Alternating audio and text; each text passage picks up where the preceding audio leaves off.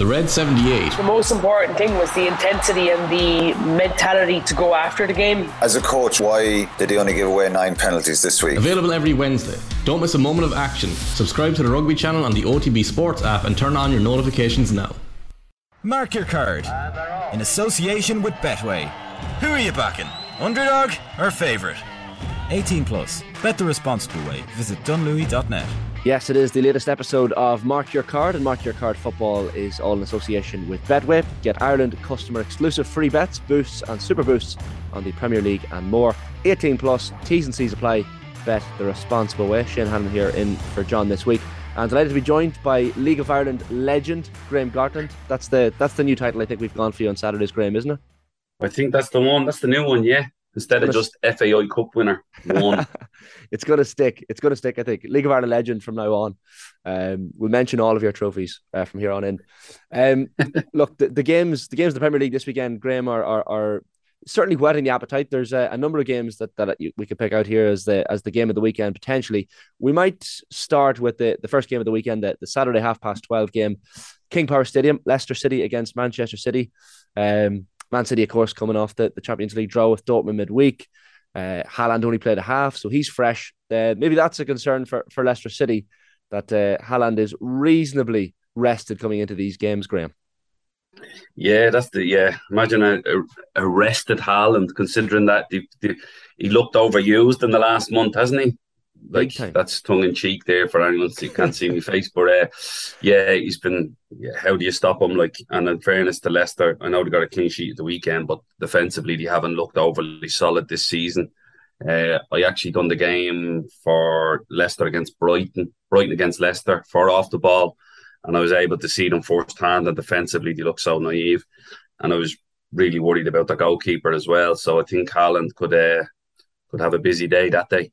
Yeah, I think it's just the 22 goals so far this season for Haaland. Not too bad. That's all. Yeah, he's having a poor season, Shane. Yeah, considering it's the 26th of October. Like Leicester City is an interesting one, Graham. Like they'll be hoping to continue and get a few results, and Brendan Rodgers will hope to ease some of the pressure off his shoulders. But it's tough to see them getting anything out of this game on Saturday afternoon. Yeah, I know. They're off the back of a 4-0 win against managerless Wolves at the weekend. And that's it. And all of the sort of players like Maddison, Vardy, Barnes, and Tielemans, all the ones that would have been the big performers over the last couple of seasons, scored. But you know, Man City are a different proposition to what Wolves are at the moment, and it's hard to see anyone probably stopping Man City too often. But I can't see anything other than a Man City victory in this one. Yeah, Betway have Leicester as 9-1, as long as 9-1, Man City at 1-4 for that game. So certainly looks to be heading the way of Man City. Newcastle against Villa, Graham, is a reasonably interesting game as well. Newcastle flying high. They've broken the top four as well. It's the first time Newcastle have been in the top four of the table with just 12 games played since April 2012. So Eddie Howe has them motoring. They've got the Saudi money behind them as well. But Villa, I mean, a post Steven Gerrard Villa that got a 4-0 win in their first game without him. So it's hard to know how that team is feeling at the minute, but they have Unai Emery to impress, and surely he'll be watching. Yeah, that's one of those that's intriguing to see what comes out, because they're obviously going to get the bounce from a new manager that's been proposed to come in, which is Emery will be at the game. I'm not sure how much he'll take going into that game. Newcastle at home now is one of those fixtures where you can't see many teams, no matter who they are, going there and getting a positive result. If you got to draw out Newcastle away, I think right, you've done well at this stage. It's a tough place to go. Again, you're trying to turn around like form, and you can turn around for a one-off game for Villa, but to turn it around consistently and to try and get the better of teams on a consistent basis, that's probably what ultimately got Gerrard. Ultimately, what lost Gerrard his job, and that he couldn't get consistent performances and consistent results. And the fact is that he might be able to do that over the course of a season, no matter what manager comes in. So that you can't go from being inconsistent to consistent overnight. And I know they get the bounce and a new manager coming in, but they won't. I think Newcastle will probably have too much for them on the weekend as well. Yeah, Newcastle flying high massively at the minute, so will be tough to see them emerge. I know Villa fans will probably be happy they'd take a 12th or 13th place finish in the Premier League the way things are going so far. Might take a quick look at Bournemouth Spurs, Graham, as well. Like, all of a sudden you're looking at the Premier League table, and it's not panic stations for Tottenham by any stretch, but they kind of need a win. They've lost their last two now to Newcastle and Manchester United before that, so like they started on the front foot against Newcastle, but they just couldn't get over the line. So you know that you don't want to be dropping points in another game here, but Bournemouth away is the task awaiting them on Saturday afternoon. Yeah, probably not the most hostile place to go as well. They wouldn't, like, they've a small, I think it's the smallest stadium in the division in terms of capacity. If I'm right there, you can look that up for me, Shane. You're the fact checker, but yeah, it you know, to get an away game after the two defeats, and you say, right, we've another away fixture, but if you could pick one, it'd probably be Bournemouth. But you have to go and perform like that. Sometimes I think in these games where they have to take the game to teams like Bournemouth, they're probably better. I think when they sit in and try and catch teams, I understand their game plan against the better teams to sit in and try and catch them on the counter attack. I get that. And it can work to a certain extent, but when you're giving good players the ball constantly, they're going to hurt you. It happens with Man City, it happened with Newcastle.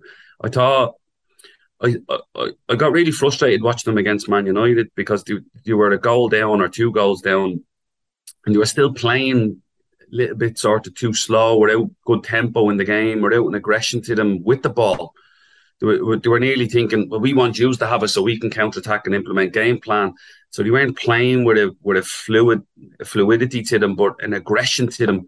It was a little bit laboured when they were on the ball, and United actually just stopped them getting out of their own half a lot of the time and let them have it in their own half. So be interesting to see when it's on them to go and win the game, are they able to control possession of the game and then obviously control the attacking areas and get Kane into the game more. And these are the games where he just scores goals.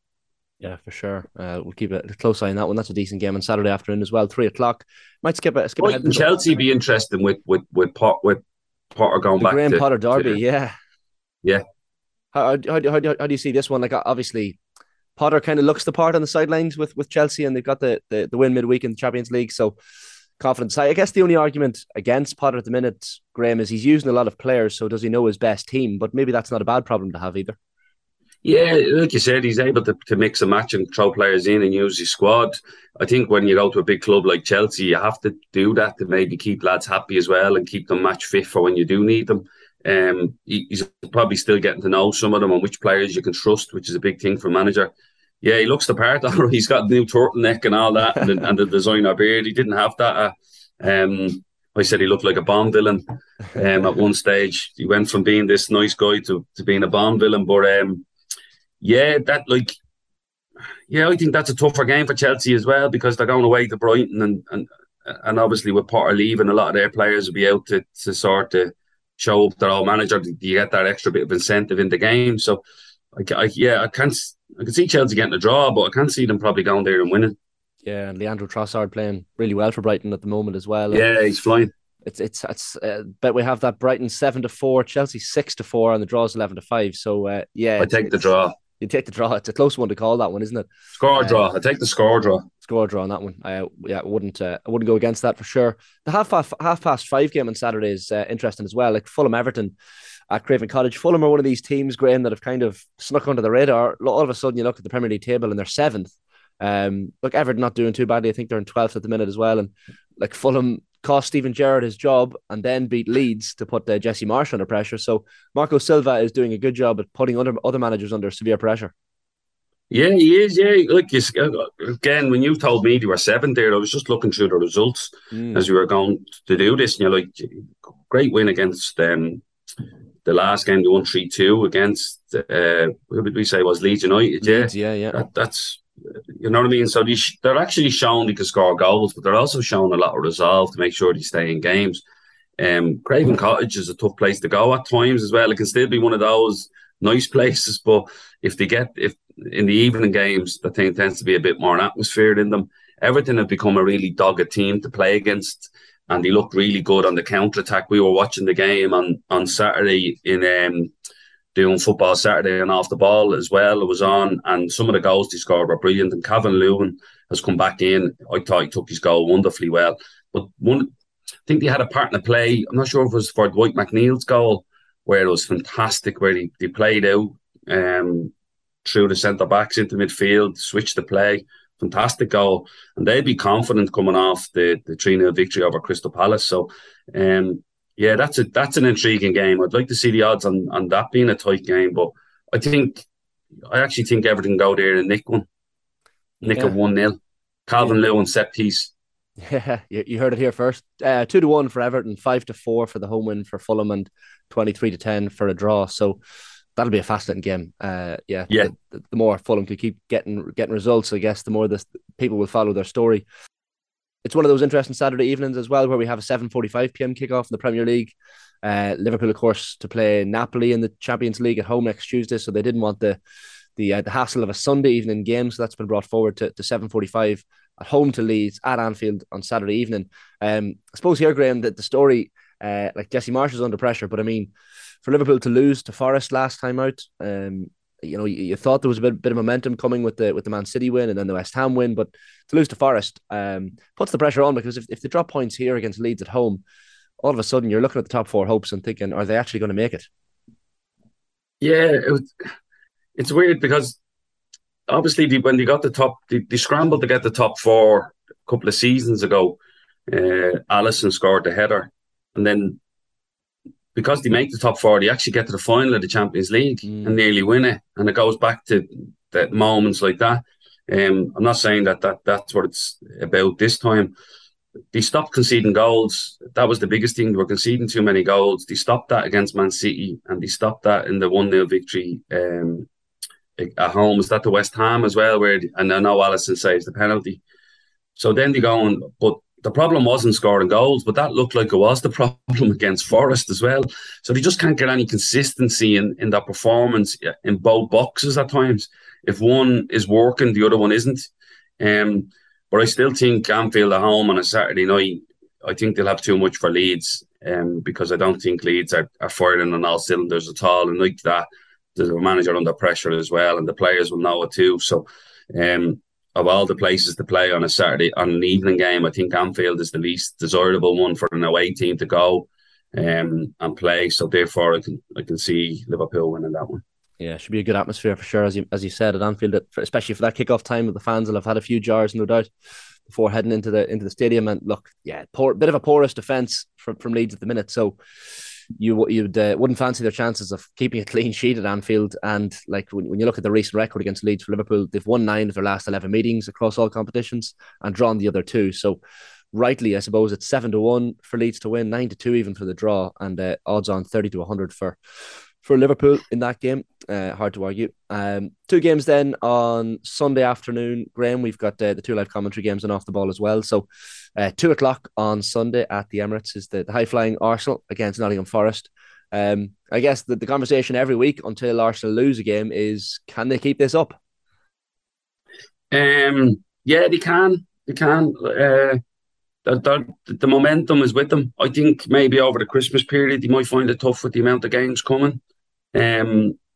But the fact that they're able to get through the games, I know they're disappointed with the Southampton game at the weekend not to win it.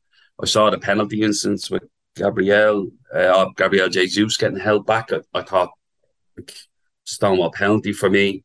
I don't know how they don't get it. I don't know how they look at VAR and say, like, oh, well, he's got a touch in the ball. He has 2 arms around him. Putting 2 arms around somebody and pulling them in isn't a natural movement in football. Different if you're holding them off and you're using your arms to hold people off, or you're nudging into people. They're natural movements. But pulling people towards you isn't a natural movement in football. So I don't know how they're not given. And I understand the ref wants to keep the game flowing. But yeah, they're just on such a... They've a lot of energy about them in the front line. And when they have the ball, they've energy. And when they don't have it, they've energy. And it's something that Arsenal have always probably lacked in the last few years, and that they like to play the game at a slower pace and keep the ball and move it around. But this time it's like they're playing at a tempo and a pace, and they're going at people. Like I always, they're aggressive with the ball, which is a great thing to watch. So I do think they can keep it up. And I know Forest are coming off the back of Beating Liverpool. First, they're coming off the back of a good win against Liverpool. Yeah. But to go away to the Emirates and get result is probably a little bit beyond them. Yeah, and 12-1 they are with Betway as well. So a lot of people expecting Arsenal to continue that recent good form. The other game on Sunday, Graham, is an interesting one. 4:15 start for Manchester United against West Ham United at Old Trafford. You'd imagine the Cristiano Ronaldo distractions will be behind United and Ten Hag at that point, although they might linger on for a little bit yet. What did you make of the whole thing? And do you think Erik Ten Hag has come out of it a little bit stronger than Ronaldo, perhaps, in the PR battle?